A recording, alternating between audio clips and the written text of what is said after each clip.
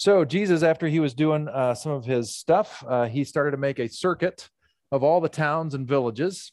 He taught in their meeting places, reported kingdom news. This is Eugene Peterson's translation, talking about what it is when God is sort of in control and God's spirit is moving things in heavy ways. And he healed their diseased bodies, healed their bruised and hurt lives. When he looked out over the crowds, his heart broke. So confused and aimless they were, like sheep with no shepherd. What a huge harvest, he said to his disciples. How few workers. On your knees and pray for harvest hands. In other words, he needed more people to get out the good news.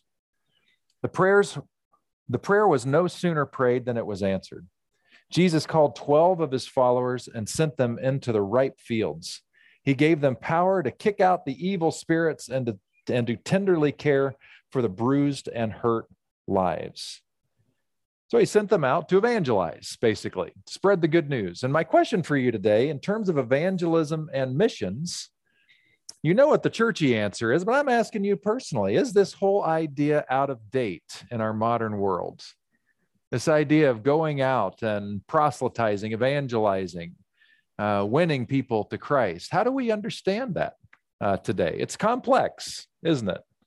And it's complex because the waters have been muddied in the recent centuries to give us sort of a caricature of what that might mean.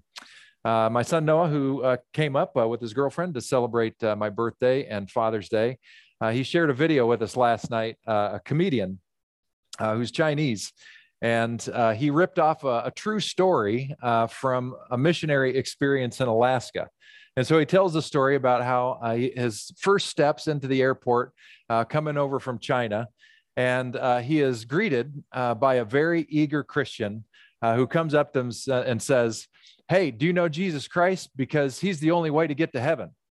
And the guy says, "No, I haven't met him." He says, "Well, you better, because if you don't, you're going to hell." And the Chinese now immigrant says back to the guy, "Well, what about the billion people in China, that I just left behind?" And the evangelist said, "Well, that's not a problem because they don't know about Jesus Christ." And so the guy said, "Well, why did you tell me?" So we have this idea that has been created out of history that's what evangelism is all about. And that has been the dominant theme, is get your sins forgiven, get cleaned up, because God is a holy God. And if you don't, you are not going to be welcome in heaven. And you better accept what Jesus has for you. So that gives us a few different ways of thinking about religion in general. So I'm going to buzzsaw through a bunch of these things kind of quickly. So let me fire hose you with information.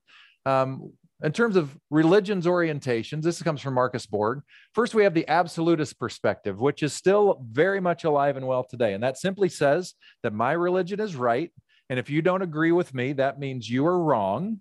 And because I'm right and I'm telling you my religion leads to usually heaven, then if you don't believe my religion, I'm sorry, that's really too bad for you. And that's often kind of the attitude that comes off, right? With people who are really, really passionate about it. Even if their passion is well-intentioned and they might even have grace around it. And I've seen people weep, before for loved ones that they're trying to implore, because in their worldview, the way they see things, that's exactly true for them. And so the idea that you're not embracing this obvious truth of theirs literally breaks their heart. And they're truly worried for your well-being well past the grave, right? It's genuine. They're not making it up. That's the absolutist perspective. And you've got Christians who say this. You've got Jewish people who say this. You've got Muslim people who say this. You have Hindu people who say this. You have Buddhist people who say this. Within Christianity, you have lots of different Christian flavors that are all saying their flavor of Christianity is the only one that's really, really true. By the way, just a quick shout out to celebrate this church. So this past week, the Southern Baptist Convention that we are not affiliated with made a decision that any church that had women teachers in their ranks that were teaching over men were no longer allowed to be part of the Southern Baptist Convention. That blows my mind.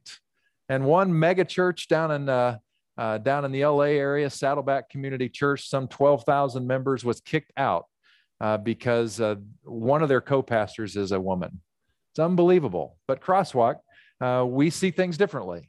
We interpret the Bible differently. And so we welcome everybody really, really. And we affirm you really, really. LGBTQ, BIPOC, the whole 9 yards. And we're glad that you're here. So I celebrate the freedom that this church has. And I thank you for being those people. So the absolutist perspective, I think you get that. That's the very black and white way of seeing the world, and lots of sheep and goats separating. And generally the person talking always puts themselves in the sheep camp. And if you don't agree with them, you're in the goat camp. That's not a good thing. Then we have the reductionist perspective. In short, the reductionist perspective says this, and this is an increasingly popular way of thinking in the secular world, that the whole thing of religion, all of them, are man-made creations. They're all a bunch of nonsense. They've caused more problems than they've helped. And so we should just let the whole thing go. This is the absolute reductionist way of thinking about it. Sometimes Christians and other people in religions, they reduce it in another way, which we'll sort of get to, but they reduce it down to the elements to basically say, well, all the world religions basically say the same thing, which is kind of true in terms of where they're headed, like Dave said. But make no mistake, the religions do not give you the same doctrine. They don't tell the same stories, even if they may end in the same place. So that gives us what Borg talks about as the sacramental perspective, which means that religion as sacrament, in this frame, we look at it this way, that religions are human creations. That's true. They were made by human beings, understood, but they were understood in response to sacred experiences.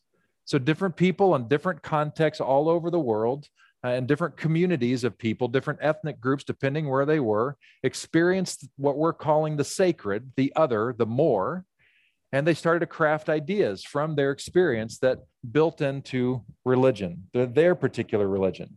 And because they were contextualized in their geographical space, they're cultural-linguistic traditions. So there are things that we understand very clearly in our English Western Christian language that we know exactly what we're talking about when you hear particular words, but people from other religious traditions or other parts of the world, they have no idea what we're talking about because they may not be in our particular cultural context. And therefore, the language is different. All of these different religions, in terms of thinking about them as being sacraments, ways of delivering the sacred or helping people usher into the sacred, is their wisdom traditions. Every single enduring religion is a wisdom tradition. They have something to say to the world about how to experience life at a deeper, more wise level. There are also aesthetic traditions. We don't think about this, but they're in some, within Christianity alone, there are some branches of Christianity that are heavy on iconography. And you walk into their temples or their sanctuaries, and you see all kinds of icons of saints, different kinds of crosses, stained glass windows, all that stuff.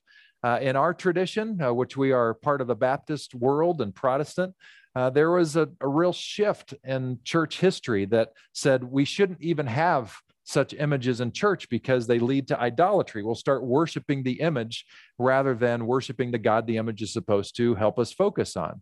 And so in a lot of Baptist churches in particular, if you go into their sanctuaries, they're very bare. You might not see much at all. We're improving on that, thanks to Lauren Haas in large measure in our sanctuary with these different tapestry type things to give us some scenes. And we're going to be trying to figure out some cool stained glass stuff in there. So we're working on that. And we need to, because we're missing out on the aesthetics that our faith can speak into. Religions as sacrament, they're also communities of practice. So there are things that we do as people. We have a rhythm, even though we are a very free church experience in our particular tradition, we still have our rhythm. Waco, Shannon Hickey, who spoke here a couple weeks ago, she was poking a little bit of fun at me because when she spoke, it happened to be Pentecost Sunday. And she was affiliated, had a dear person in her life that was an Episcopal priest. And Episcopalians really go strong on their liturgy when it comes to Pentecost. And so everybody wears red. in the service, because that represents the Spirit. There's lots of imagery that happens. There's lots of interaction and stuff. And I think she tried to incorporate some of that with you all. And she recently, I was at an interfaith meeting with her, and she said, so I spoke at Pete's Church, and I was the only person wearing a red shirt. Right. Well, that's not to say we're not liturgical. Every church is. Every church has their flow. We have our flow. It starts with coffee and donuts, a second donut. And then we usually have a get your butt in your seat song to kind of wake you up and get you there. And then we bring you up to speed what's going on. We try to dial it in a little bit so you're more focused on the moment. We invite Dave or somebody else to lead us in a meditation. Then we have a prayer-ish kind of song to slow things down, center us. You get the teaching, and then you're generally out here. Sometimes there's a song, sometimes there's not. This is a flow. That's liturgical. That is a practice thing, but also Christian practices, other things that we do for each other. We have a prayer ministry here. That's a practice. We teach our kids what's going on. We have adult things that are going on to teach people. We have ways of serving the community here. Those are all practices, and every religion has their forms of practice that are spiritual, but also service oriented.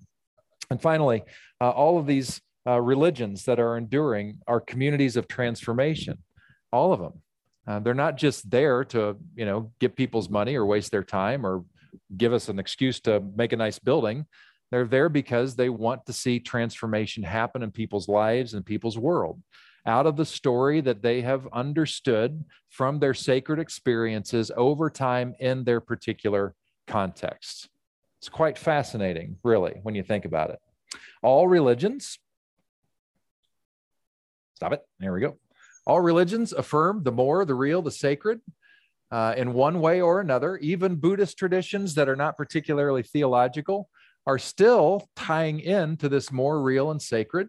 All religions that are enduring offer a path of transformation, how your life is going to change. They all offer practices for the journey, and they all offer compassion. That's the goal that Dave was talking about, that at the end of the day, that's where they're all headed. As life's primary virtue, compassion and love for the other. And they all have their own collections of belief and teaching. So when we think about faith or religions as sacraments, we can very easily get to this, where we could just say, well, we should all coexist, because that just makes sense. So thanks for coming today. We'll see you next week, and away we go. Well, actually, if only, right? But no, you know me. I don't preach less than 20 minutes. That never happens. So what I want to talk about, I want to raise the question, the coexist thing, which I like. I'm obviously, I bought the t-shirt, so I'm in, on coexist. But my question is that really the point?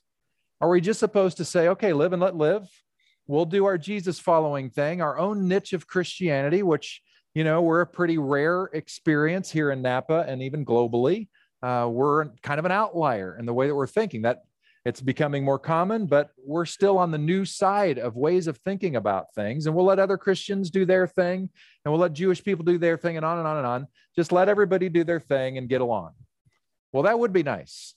And that would cause a lot of wars to cease, I think, in different parts of the world. So that could be very positive, but is that the point? And is that enough? And I want to say to you, no. That if we could, we should add a plus sign to coexist. Now, Borg has his own comments on this, and he says it like this. He says, it's not there yet. All right. He says, understanding other religions can enrich our understanding of Christianity and what it means to be Christian. Religious pluralism can help us see our own tradition better, and I add to his words, and help other traditions see themselves as well. Let me talk a little about this. Interesting stuff. There's a guy named John Cobb, and he is currently the world's senior voice and wisest voice, most read voice on things related to what we know as open and relational theology. Technically, it's process theology and philosophy. He's like the expert right now globally on the development of the whole thing. He started a center down in Claremont, Southern California. He's deep into his 90s, and he's still writing. He's still doing teaching stuff via Zoom. He's a remarkable human being. And what he has to say about how we understand ourselves in relationship with other religions is really quite rich. One thing that he says to sort of get to the point is he talked about a study that was done on people and their respective forms of meditation. So you had a Western Christian who was doing their devotions, right? Their prayerful devotions in a Western Christian kind of way. So it's an American doing their daily devotion. They had a yogi from the Hindu tradition doing his meditation. And then they had a Buddhist doing his form of meditation. And they were checking their brain waves as they were doing this, okay? And as they were in their meditation space, they gave them time to sort of settle in. They would ring a bell now and again just to mess with them. I would love to have been that guy. They wanted to see what would happen in their brain waves when they were in the zone, so to speak. And what they discovered is that the Western Christians, the American Christians, anytime the bell would ring, you could tell if they were annoyed by the activity on their brain. They're like, who's ringing that stupid bell? I'm trying to concentrate here. They could see something happen. But then when they looked at the Buddhist and the yogi and their meditation, the Buddhist, you could hardly see anything, just a very slight blip every time the bell would ring. And the yogi, deep in meditation, absolutely nothing. So focused on their meditation that whatever was happening on the outside had no effect on what was happening on the inside. And so Cobb uses that as an example to say, these three religions, religious perspectives, have something to learn from each other. Christians in the West for sure have to learn about it because we're very uncomfortable with mindfulness and meditation. When I first introduced it here, it was kind of held with a little bit of resistance because we're not used to just silence and breathing, even though I'm certain that Jesus did it, and I'm certain that the ancient rabbis were well practiced in it.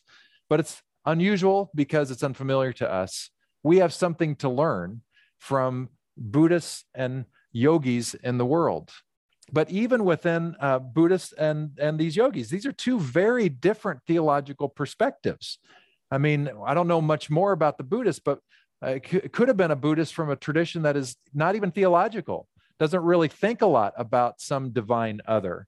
And whereas the yogis in Hinduism, there could be innumerable gods. And so how is it that these two different traditions that are different from ours, how could they teach us about getting so in the zone in a space where the distractions around us no longer distract us? That's important for centering. And if we have a hope to listen for the still small voice of God, those things might be helpful.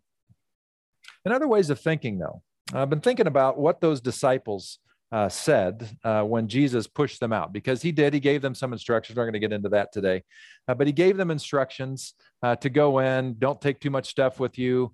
If they reject you, just keep on going. Be shrewd as snakes and gentle as doves. That was sort of his idea there. So be smart when you're going in. And so the disciples went into the harvest field, right, to do their thing. And you know what they said when they went into a new town? They raised their hand and they said, hello, I'm here to tell you about Jesus Christ, who died for your sins so that you can go to heaven someday. And people in the town would hear that and they would say, what? Jesus died? He was just in the neighboring town just yesterday. None of them said that. You know why? Because Jesus was alive. So what in the world were they doing? What were they going and saying to these different communities if they weren't hyper-focused on making sure that they said the magic words to get their sins forgiven so that they could one day go to heaven? What were they talking about? Must not have been about that. What were they doing? They were doing the same things that Jesus was doing, following in the same footsteps because that's who they were following. They were going in and they were giving healing. They were giving, and that means well-being in its deepest way. Some people, it was emotional well-being that they needed to hear. Some people, God in some way in their midst, the Spirit at work, not breaking in, but already among us, somehow was doing other kinds of work in their midst. And I would suggest on this Father's Day that one of the things that they were helping heal had to do with daddy issues.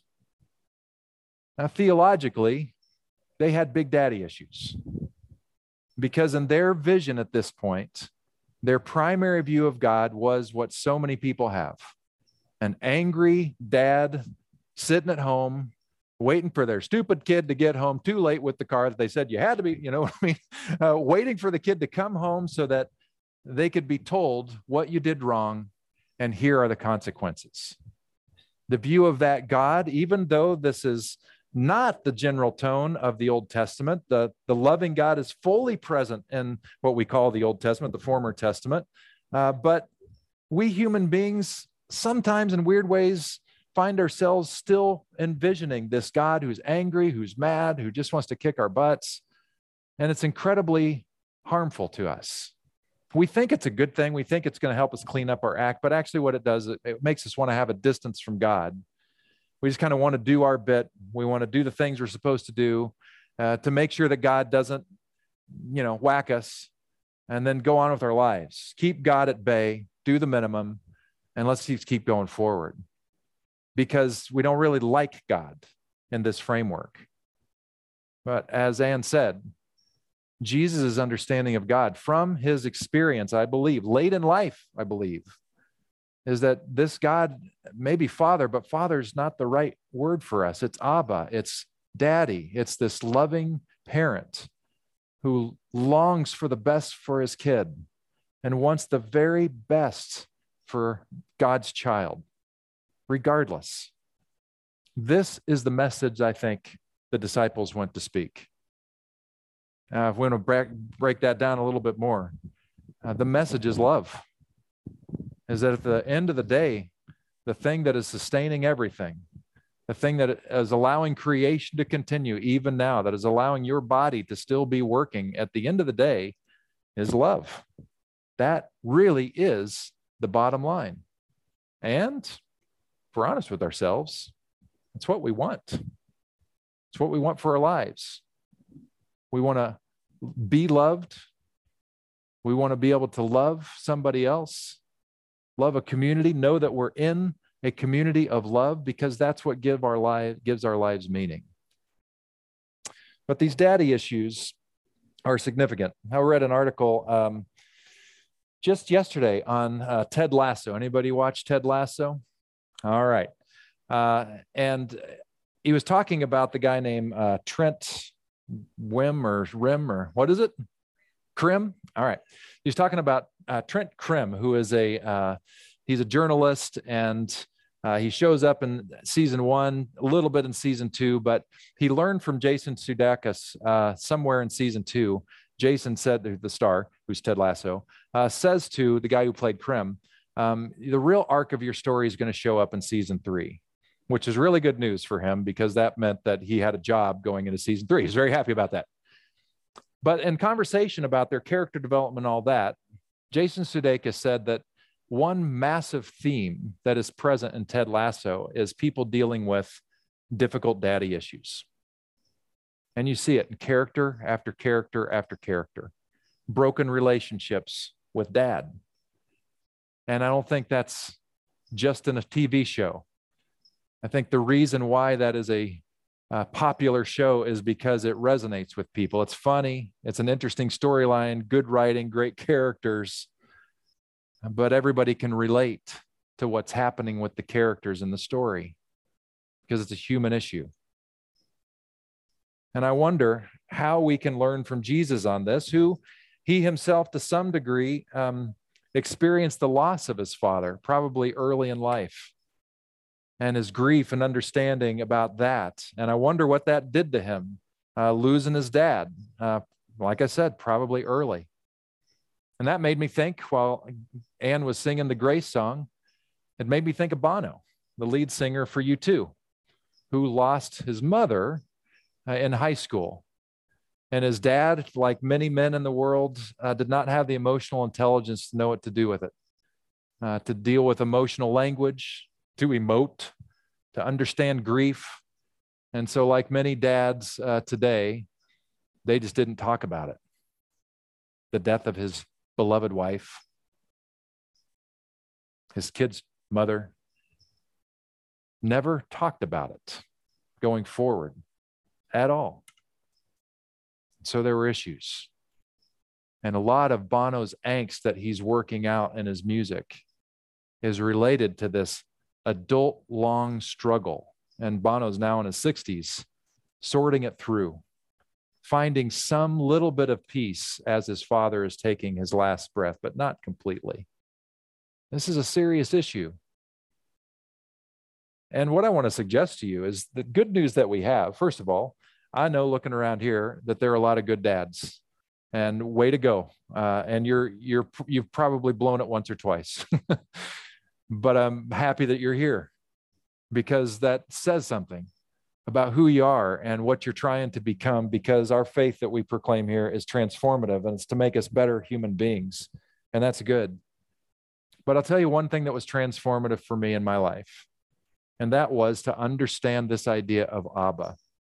And it came clear to me in my college years when I was dealing with my own family of origin stuff, and I really needed that kind of Abba that I saw with Jesus, and it changed my life.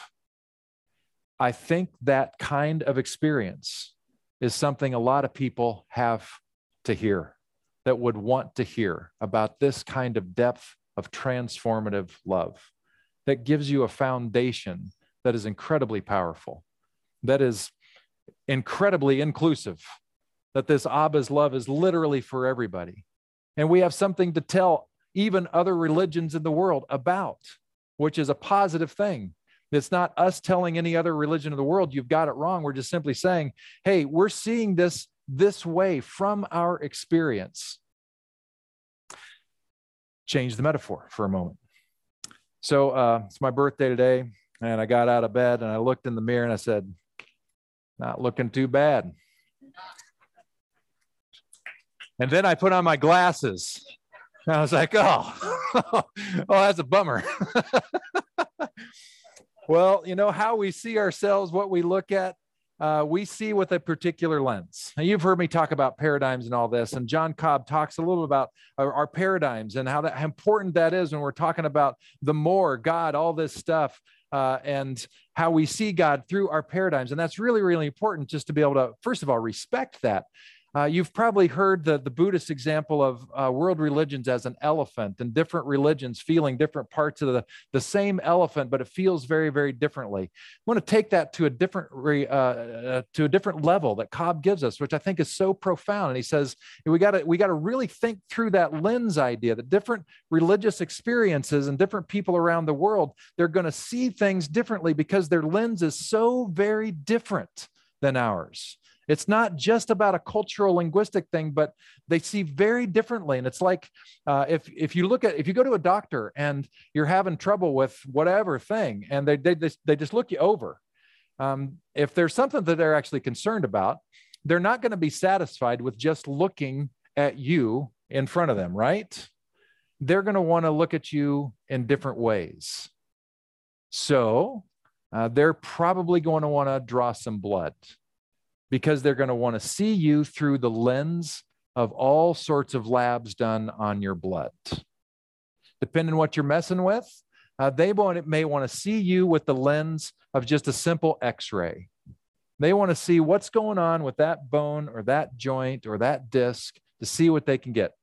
If it's not a bone thing and they want to get into your brain, what are they going to do? They're going to give you a CAT scan, an MRI type of thing, and they're going to move you into that, and they're going to see what's going on there. Different kinds of lenses. And all of these different lenses give you way more information than one lens alone. So perhaps Western Christianity is just using my glasses. And that's going to be helpful. With correction, I'm 20/20, maybe even a little bit better at the start of the day anyway. So maybe that's our offering to the world. But what if Buddhism? What if Hinduism? What if Judaism? What if Islam? What if Sufism? What if our Sikh friends have something to say, because they have a whole different way of looking at reality? And certainly Eastern religions are very different in the way they see everything compared to our Western tradition Christianity. So I'd say coexist is fine, but coexist with a plus sign where we all help each other and say, this is our experience. And this is what we want to offer the world to think about the more, to think about God. What's your experience over there? What are you seeing? It gets away from this binary thinking, which is such a modern reality of this is the way, and if you don't get it, you're off. How small would that be? How could that possibly be Abba, right? I mean, can we just logic that thing out? That does not make any sense at all. That everybody, far part of the world, they got to wait till we send somebody to them, like the airport joke, to learn about Jesus. Does that make any sense at all if this pervasive, everywhere God really, really loves humanity? No. This God is going to try everywhere through every possible means for people to get it, and they're going to get it through their cultural lens, everything they bring to the table. And so we have a lot to learn from these other traditions, which does not take anything away from what we're doing. It adds to the mix because we get to experience some of the depth and beauty that they have experienced. And we get to share information, so we get to say it to them. Sometimes we get to say things to them in a helpful kind of good criticism kind of way. Like we might see some things, my friend Wako, who is a Buddhist Zen priest, she recently did an article about what Zen Buddhism from Japan can learn from Protestant Christianity in terms of sexual abuse of children, because they don't have any framework for that in the Japanese Zen Buddhism. And so we have something to say to other religions and other parts of the world. I love that there's a respect for that. And they can say something to us. They can say something like the reference I gave you, the yogi and the Buddha priest, or the Buddhist priest, who have found a way to so still themselves that they're able to hear what they want to hear and not the distractions. Do they have something to teach us about that? Yeah, they do. That's a much more beautiful coexist, which I think is generative, it's creative, it's expansive. Of course, it's inclusive, and man, is it hopeful. How good could it be if people understood that, yep, we've got our distinctives. And by the way, I'm a Jesus guy. He's home base for me. It's my language that I understand. It's the tradition I understand. It's what I'm going to be a Jesus follower the rest of my life, because that's where I'm choosing to go deep. If you have the choice, and you do, and this is actually a Buddhist principle, I think. If you have the choice to drill or dig looking for water, it is better to dig one well 60 feet deep than 6 wells 10 feet deep. And the wisdom of that is, whatever your thing is, go deep with that. Hear other traditions, that's great. But to really understand the depth of a particular religion requires time and effort. And for most of us here today, that's going to be Christianity, because that's what we're raised into. That's the language we know. It doesn't mean that Buddhism is, wrong. Hinduism's wrong and all this stuff. Do you get what I'm saying, though? There's room for respect for the others, and it doesn't take away from what we have to say. It adds to it. That, to me, makes a lot more sense. So in the book, Marcus Borg talks about, I'm almost done. Marcus, then you can have leftovers. Marcus Borg talks about this beautiful song, and I'm not going to sing the song. You get to hear it. Happy birthday to you. But it's the beautiful lyrics, and I don't want you to miss the lyrics in case they're a little bit too small on the screen. So this is what you're going to hear, this beautiful song by the tune of Finlandia. This is it. This is my song, O God of all the nations. Now, I was talking about their country, but expand it to theology, expand it to their religion. This is my song, O God of all the nations, a song of peace for lands afar and mine. This is my home, the country where my heart is. Here are my hopes, my dreams, my holy shrine. But other hearts and other lands are beating with hopes and dreams as true and high as mine.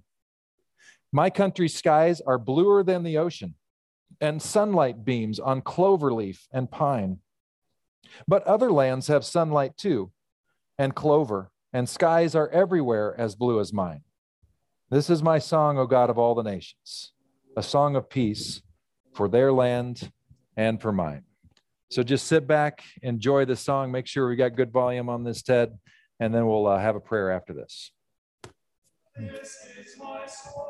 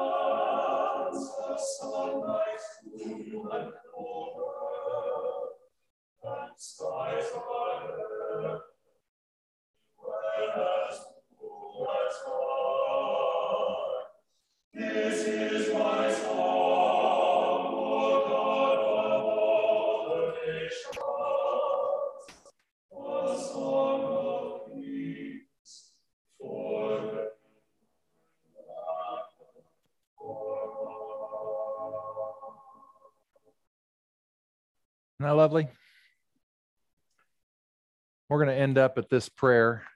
This is a version of the Lord's Prayer in a minute. But first, I just want to be still with you and close our eyes and just sort out, what did we hear today? What did we need to hear today? What are we called to do today in response to every element that we've experienced today? So let's just spend a moment in silence and quiet and breathe again as the breeze blows fresh in our midst. What did you hear that your heart needed to hear today?